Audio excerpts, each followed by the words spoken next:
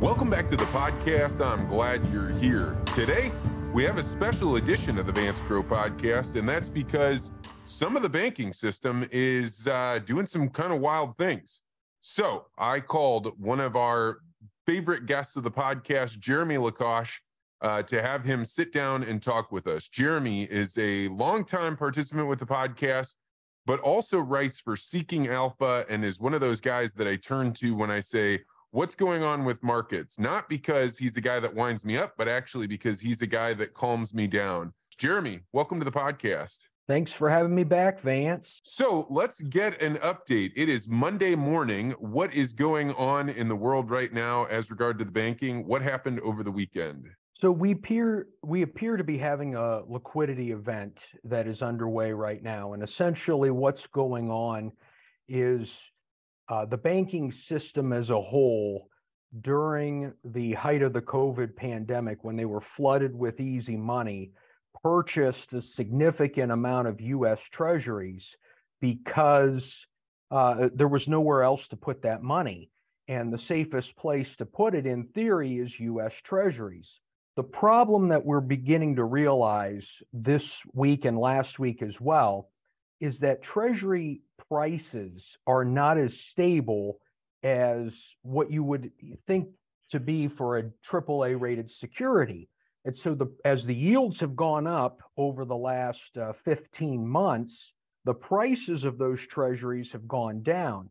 So now in order for a bank to sell those treasuries, they have to take billions of dollars of unrealized losses. And a handful of banks have needed that liquidity over the past week. And basically what happened with SVB is they sold some of their securities. They took a $2.5 billion hit, and that perpetuated depositors to go in, put a run on the bank, and cause it to fail. So we're here today because of the easy monetary policy of the COVID pandemic. Yeah, on my way into the studio today, I was listening to President Biden went on the air at, I think, 6 a.m. Central Time and said, hey, I just want to assure everybody everything's fine. And he said some rather extraordinary things. First of all, one of the things he said was, hey, if you had more than the FDIC limit for insurance, which is $250,000 in your account, if you're above that, don't worry, you can still have access to your money. We are going to find a way to be able to make you have that money. Surely this is done to try and stop people from rushing to get their money out or to try and move any accounts that have more than 250,000 on, but a pretty extraordinary step, isn't it?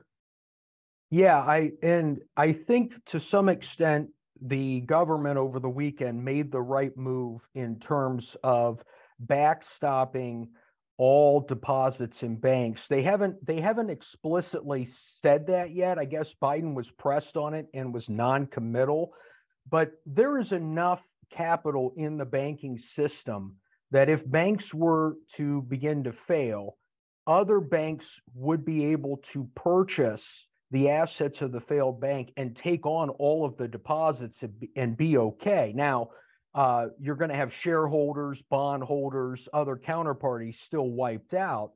But I think it's a wise move here to essentially say that portion of the banking system is well capitalized. Now, where he said something this morning that I don't agree with him saying, and that is that no taxpayer dollars will be shelled out to bail out the financial system. And it's not that I think we should do that. It's that it's way too early to suggest that the $100 billion trust that's been set up from FDIC fees is going to be adequate to do it.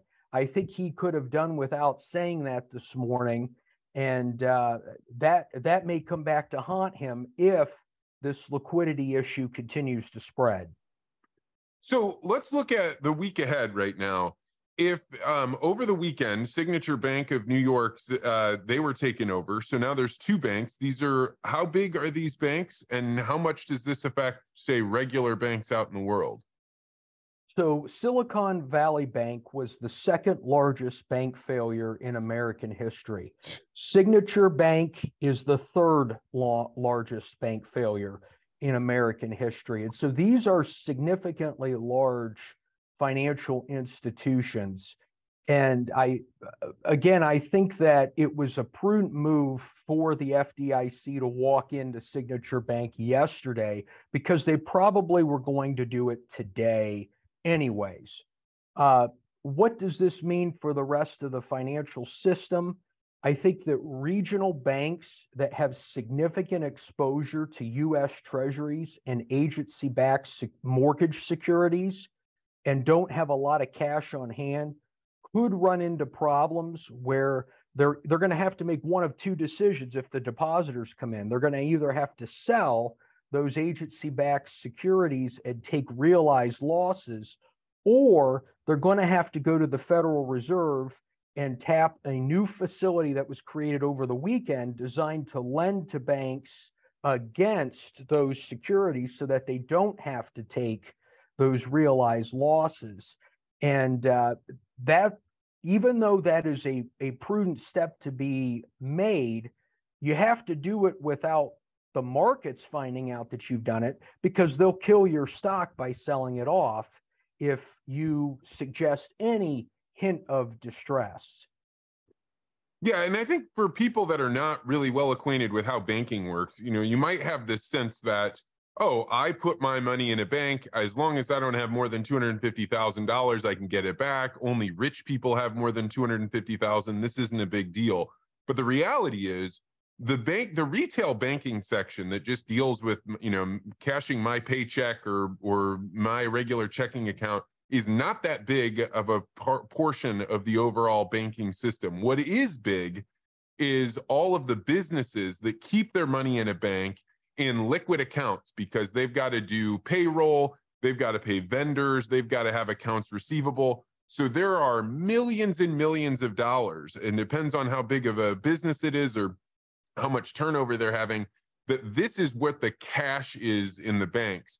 And when people are talking about a run, what they're saying is a business says, look, I cannot afford to not have access to $500,000 a week. I won't be able to pay my workers. So I'm going to go get that money out.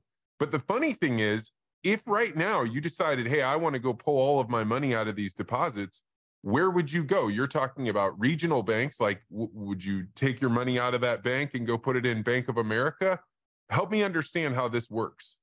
So part of the problem here is that we can now use this to withdraw money. We don't need to physically walk into a bank anymore and say, I want to withdraw funds. We can use a cell phone and be connected to multiple financial institutions right here. So I could sit here and move money around or on a computer and not have to physically walk into a bank. That's part of the problem we're up against right now. Is a bank run has always in history occurred quickly, but now it can occur at lightning speed.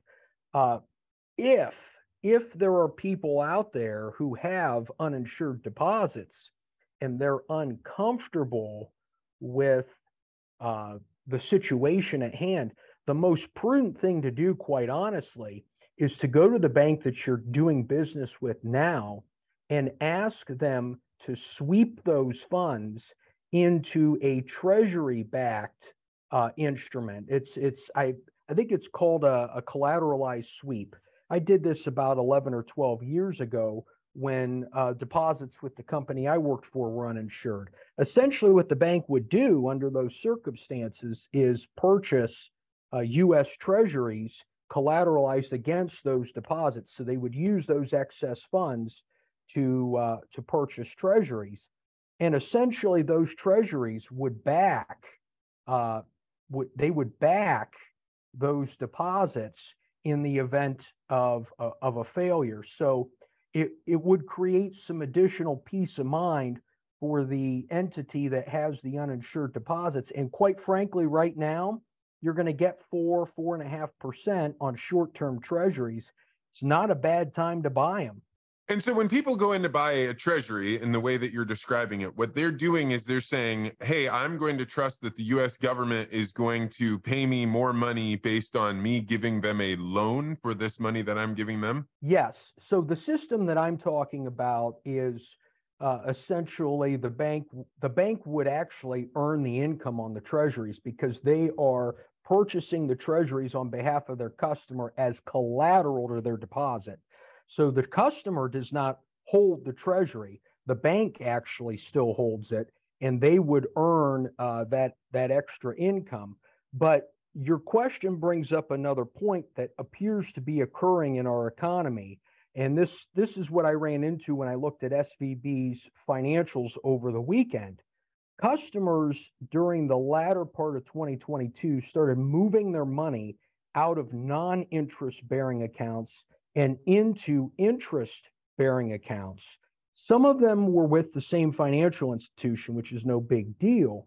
But I found over the last 3 months that the US Treasury rates have risen faster than banks are able to offer certificates of deposit. So, what I think is occurring is that some customers are saying, wait a second, I can get the most for my money safely by buying US Treasuries.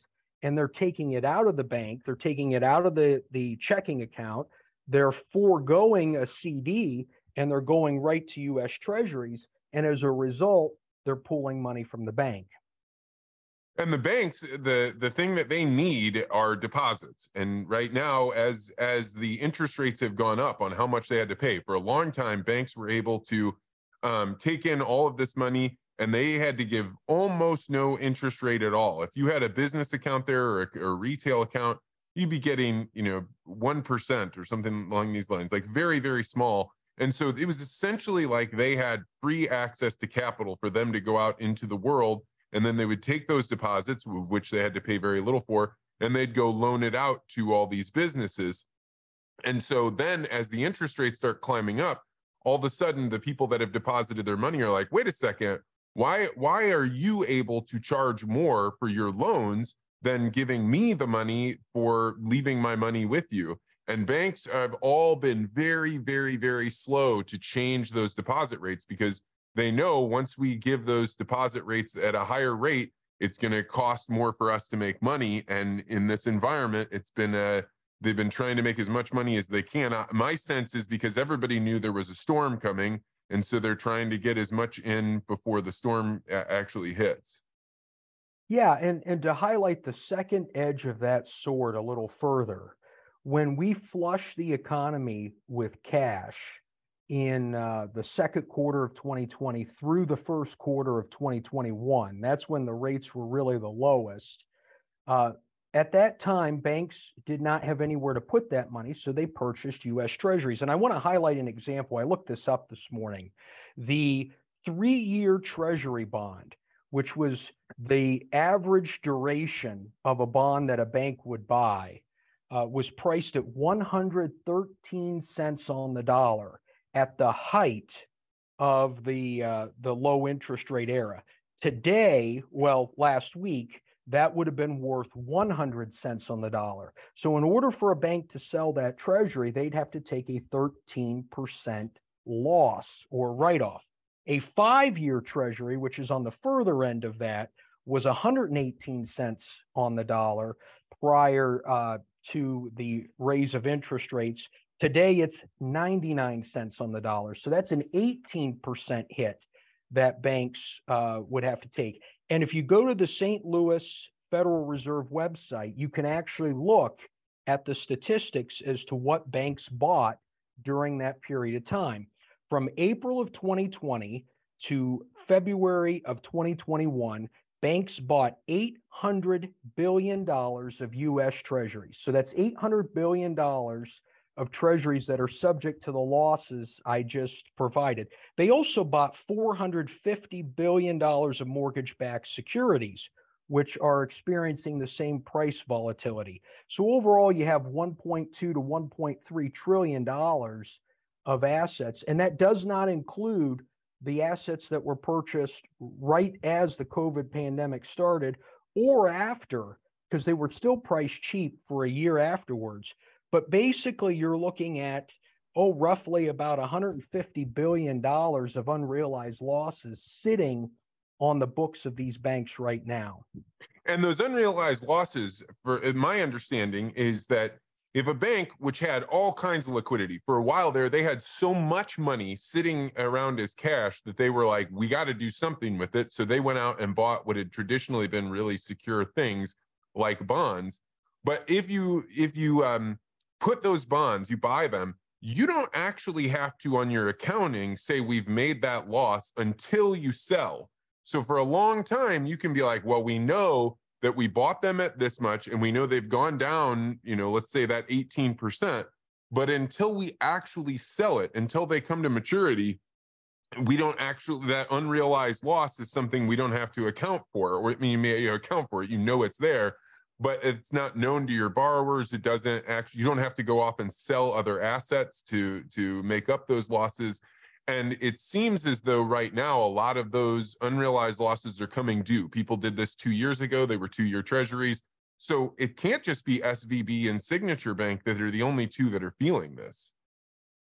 Yeah, correct. Bank of America has tens of billions of dollars of unrealized losses. If you look at their SEC financials, I think it's pretty much every publicly traded bank in the United States right now has this on their balance sheet. And basically what it has done is it has taken those securities which are being held by the bank and made them no longer liquid. Meaning, if I sell those securities right now, I have to take a realized loss. And the realized loss, when I publicly announce it, creates the bank run. So now my liquidity is only my cash on hand. And it may be any securities that mature within the next 6 months that are priced closer to par and have a little to no losses on them. And so essentially what we're seeing is the available technical liquidity of banks over the course of last week was cut easily in half. So now they can't touch that money, because if they do, they signal distress. And that's why the Federal Reserve and the Treasury set up that facility over the weekend that allowed people to borrow against those versus taking the loss. But again, you've got to be able to do that without broadcasting to the world that you have.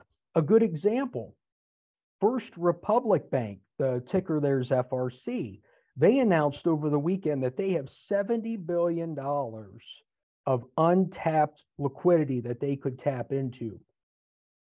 Today, their stock is down 60%. So it's still not mattering that banks are saying these things, because the market is looking at it saying, well, they're going to tap into that facility, which is going to erode the value of our share price. So we need to sell that stock down. There's something really interesting about the psychology of what's going on here, right? Whether it's at the individual level, what am I personally going to do, or the psychology of the markets, masses of people, which is that these banks, they weren't surprised that the treasuries have gone down. They've known for weeks, months, even, that they had these unrealized gains. What is going on, or unrealized losses? What is going on that all of a sudden people are paying attention to it and making change based on it? I think what's happening is at the bank level, the folks that are actually in the bank making these decisions, they never thought interest rates would go as high as they did.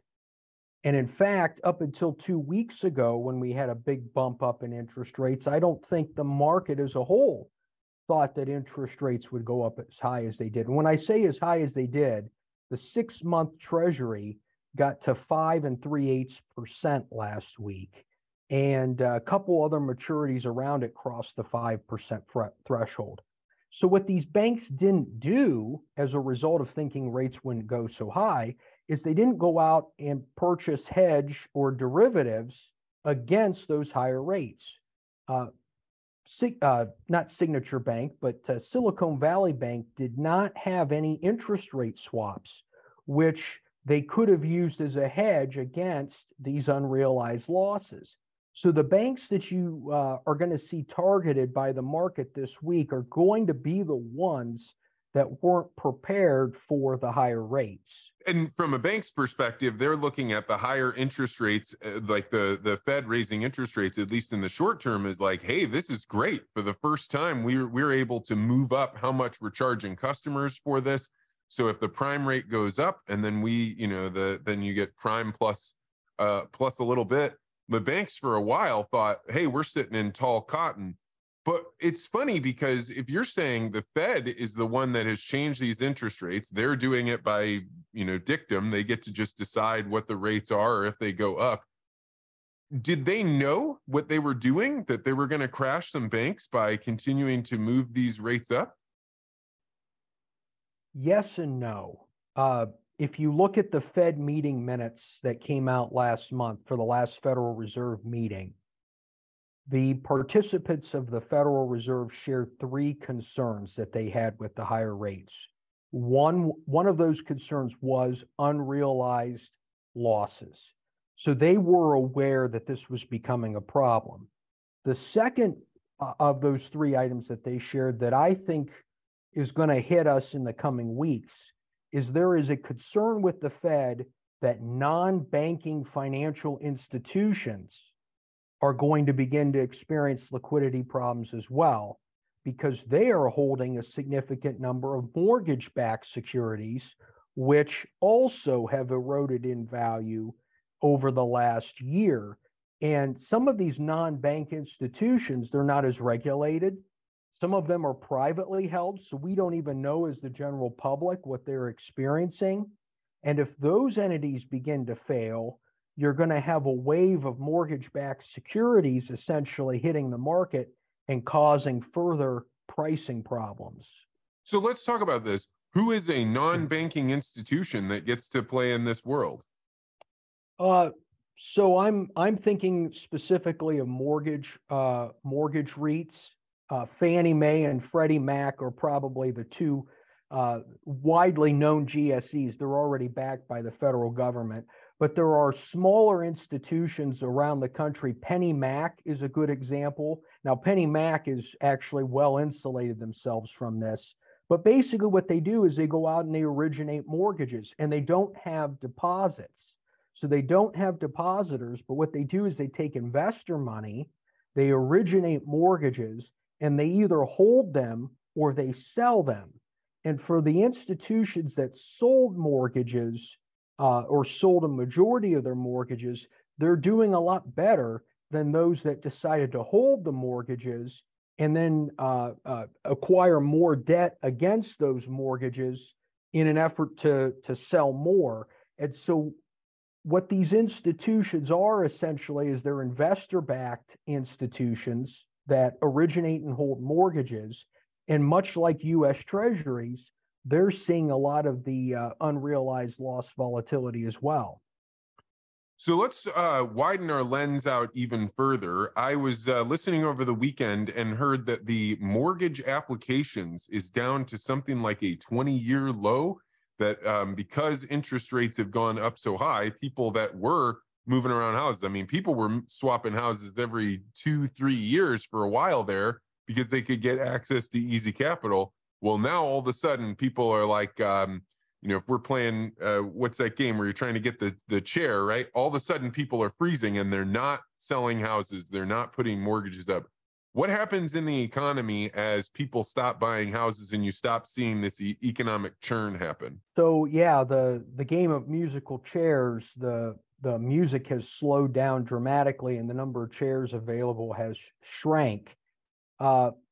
Back to what I was talking about before with these non-bank entities whose jobs it is to originate mortgages. They need to originate so many mortgages in order to stay solvent because they utilize the sale of those mortgages to pay their creditors.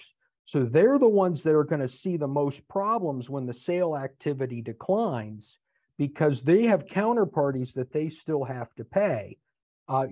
For those in your listener group that follow these companies closely, some of the publicly traded ones, The first sign of stress you'll see is if they issue forbearance agreements with those counterparties. And that's what they did during the COVID pandemic. Let's put that in regular language. What does Yeah. that mean? Basically, a forbearance agreement means we are going to defer payment to you for 30 days. And what that does is it offers the institution an opportunity to raise liquidity or capital. Now, since they don't have depositors, they aren't subject to a run. So they'll be able likely to have better access to capital markets in that 30 to 60-day period. Not all of them will survive, but I think a decent number will, because there is still a decent amount of capital out there that would come calling at the right price. So basically, they would defer their debt payments for a period of 30 to 60 days in lieu of some additional activity. I do want to touch on something, though, that you said that highlights the slowdown in the mortgage market. I recently refinanced some business debt that I had a couple of weeks ago. And when I did that, I started receiving calls from mortgage companies because they saw my credit file had been pulled, soliciting me to go for them instead of going to the bank that I was doing business with. And I told the mortgage officer about this. I told the bank officer, I said, I'm getting all these calls from people. And he said, yeah, you're going to get about 4 or 5 of these calls over the period of a day or two. Over the weekend, it was a Friday and a Monday, I got over 60 calls from these people. And I got an additional 20 calls in the 2 weeks after that. Some were from the same company after I had told them, no, I've already refinanced. And so that tells you how desperate this industry, the non-bank, privately held mortgage-backed companies, are getting when it comes to acquiring new business. 80 phone calls in the period of 2 weeks.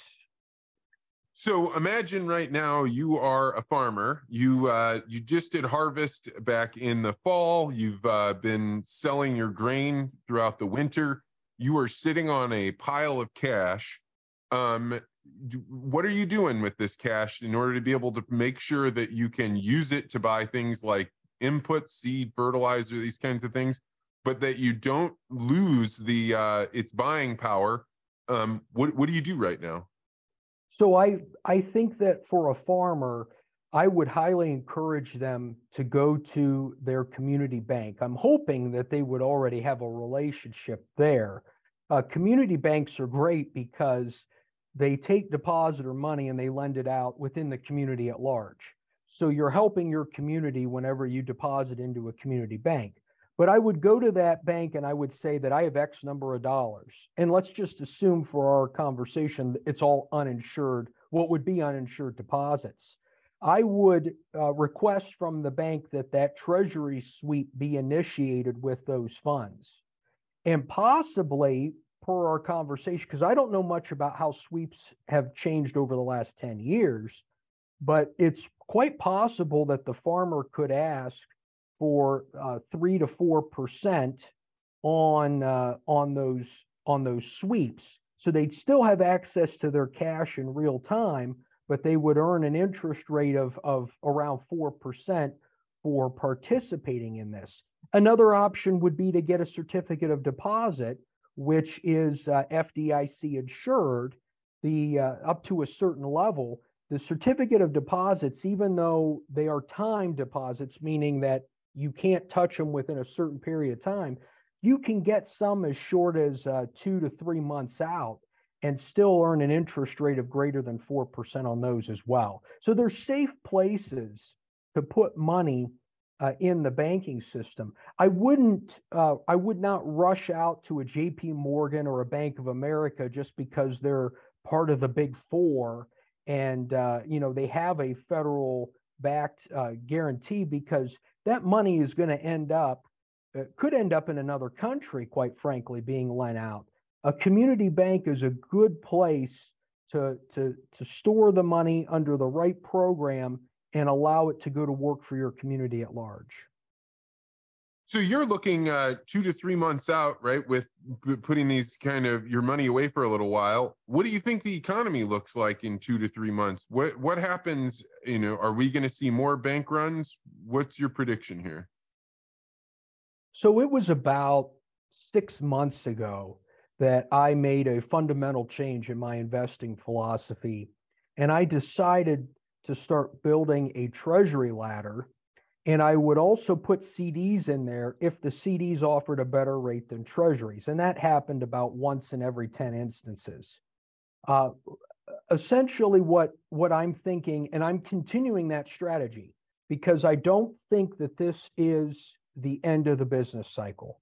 I think that this event is more like a Bear Stearns in 2008 or a New Century Financial in 2007. It's a major credit event, but it does not turn us into a recession.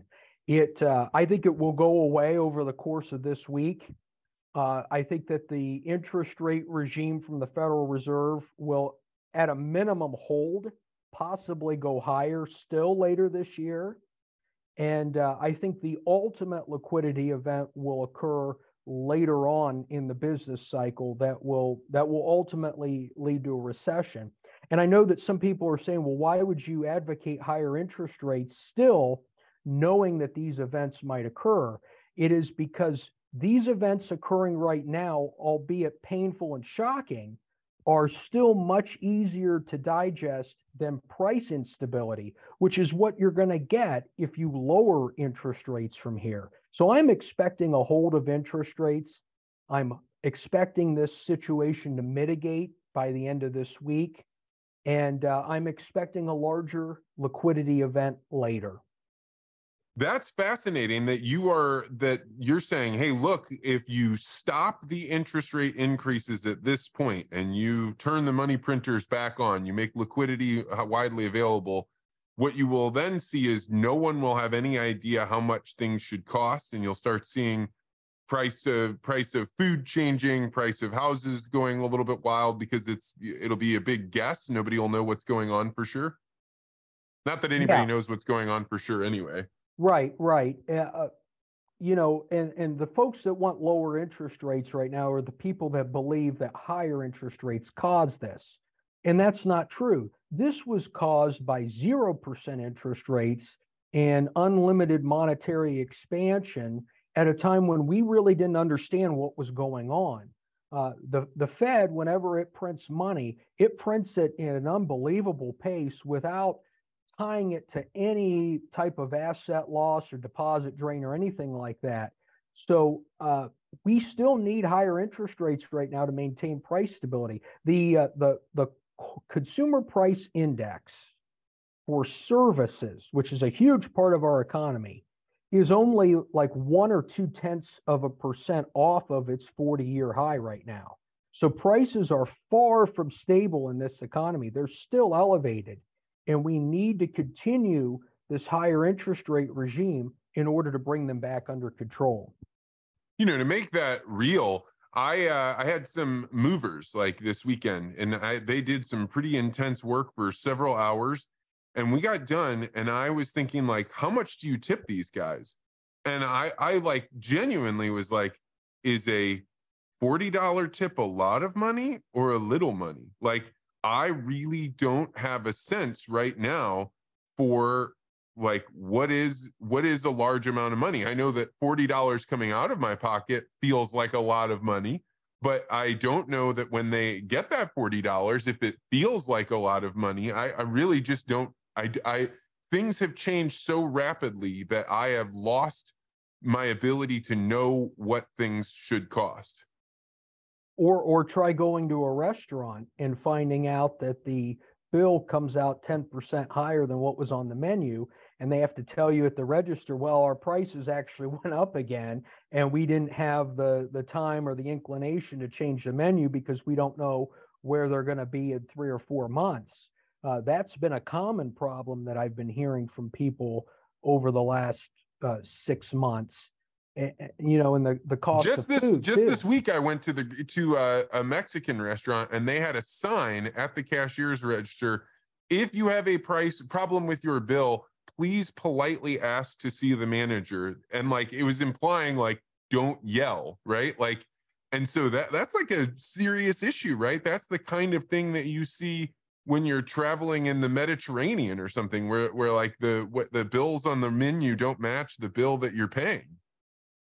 Yeah, yeah, and that's reflective of the cost of food, which just like services is a hair off of its all-time high right now. And again, we have not gotten these things even remotely close to under control. And if we decide to lower interest rates, the instability is going to be almost instantaneous because by all accounts of the measurements I'm looking at, we still have too much money running around the economy right now to the tune of about $1 trillion. And if we decide to add to that, it's just going to continue this upward spiraling of prices. Well, you said a couple of interesting things there. The first one is how, like that you look around and you see there's too much money out there. How would you come to that conclusion? So the Federal Reserve of St. Louis, they do a great job of monitoring the deposits that are basically being held at all Federal Reserve banks. And that dollar amount right now is close to $3 trillion. So there's $3 trillion of money that banks have parked at the Fed. That dollar amount prior to COVID was between 1.5 and $2 trillion, which I just think is a healthier monetary base to have. Therefore, I'm concluding that with that being $1 trillion higher, that's about how much excess liquidity is floating around out there. When an individual is looking at the situation right now, surely they could go take their phone out and they could say, I want to move it from this bank to that bank. But if they are afraid that the money is, they're not going to have access to it, the natural tendency is to say, well, I'm going to go and get some physical cash out. Do you think that the panic that is going on, or the fear, the things that are going on in the media, will generate a lot of people to go to their ATMs or to their bank and withdraw large amounts of cash? And if they do, what is the consequence of that? So I think that there's going to be some people that do that. I think that there's going to be some people who felt the sting of Silicon Valley Bank personally, and they have money in other financial institutions, and so now they're going to begin to pull that. I don't think it will be big enough to ripple across the economy, but if it were to be big enough to ripple across the economy, then you would see a massive bailing out of financial institutions once again, similar to what we had in 2008, because banks aren't capable of covering the deposit needs of their customers all at once. In fact, they're probably equipped to handle about a 15% withdrawal quickly, and maybe with the new facilities over the weekend, they'll be able to handle 20 to 25%. But they're not capable. The banking system naturally isn't capable of producing all deposits at once. And so if it were to become a big issue, then you probably would see taxpayer money, just like contrary to what President Biden said this morning, taxpayer money come in to backstop those institutions. It's a fascinating thing, right? Because your bank account is essentially just like a digital number that's on there. There's something different about holding cash. But if you went to your bank right now, like the most that they would give you would be, a few $1,000s, maybe up to $10,000. And it wouldn't be very long before they'd be like, actually, we need to make a phone call. We can get you that in a few hours, because banks anymore don't even have vaults, right? They keep a few $1,000s, $100,000, $200,000 in a small vault, but like they're not keeping a huge amount of money there, because for the most part, people don't come in and ask for cash. But you could imagine a situation in which people that don't understand banking at all, or people that do understand banking, decide, hey, I want to go get physical money out. They don't realize, like, the Federal Reserve has to send a delivery truck out to drop off the money at the bank because it's literally not at the bank. Yeah, I think the bank would probably try to talk you into a cashier's check in lieu of taking large amount of cash. And that would probably facilitate a 15 to 30-minute meeting, depending on how obstinate the customer would be. But, back to the very beginning of all of this, some of this is occurring because people don't even understand how the FDIC system operates. Just because you have an uninsured deposit with a bank doesn't mean you're going to lose money. When Silicon Valley Bank failed, the FDIC, when they stepped in, sure, they insured the insurable deposits, but they went out and looked for banks to acquire the assets of Silicon Valley Bank. And if I'm an acquiring bank, this is a great opportunity to get new customers, new business, but I'd be stupid to make an offer that says, well, I'll cover 80% of the uninsured deposits, because all I'm doing is inviting those people in to then run on my bank. So an acquirer of Silicon Valley Bank assets would want to say, we will take all deposits and we will back all deposits. And that's how the healthy part of the FDIC system works. But people just generally aren't aware of that. And this could be a conversation for another day, but the education system in America does a really poor job of any type of personal finance education. And so obviously the average person isn't going to understand how the FDIC operates, and it's going to perpetuate the fear and the bank runs and everything else. Yeah. So, Jeremy, I know you always kind of have your finger on the pulse of things. You're writing for Seeking Alpha. Right now, you're watching what's going on with the economy. What is some numbers, some things you're looking at to tell you what's going to happen, or when something has changed that's enough to make you change your behavior? So I'm going to look today at how bonds, investment grade bonds with long durations, are trading, because those have gotten slaughtered in the interest rate hikes. There are AA rated companies that issued low coupon bonds at par during COVID, and those are now trading at 60 cents on the dollar, just to give you an idea of how much of a sell-off has occurred there. If those bonds rally, if they go up 5 cents on the dollar, let's say, then I know that money is pouring into safe assets. That also means that there's likely a built-in stabilizer occurring here, where we're going to drive interest rates down by going to the flight to safety. That drive in interest rates down is going to buoy the bank positions better, and things will slowly stabilize over the course of this week.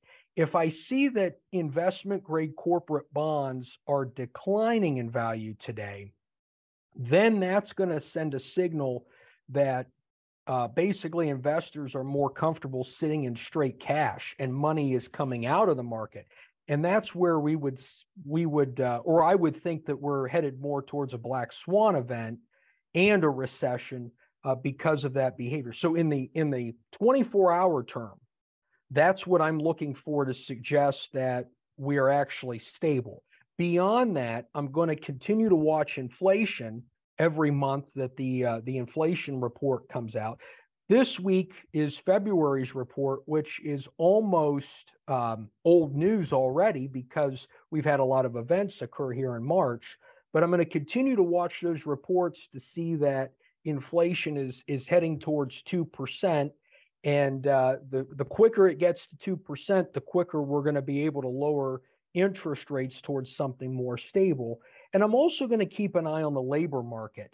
We still have about 10.8 million open jobs in the U.S. economy.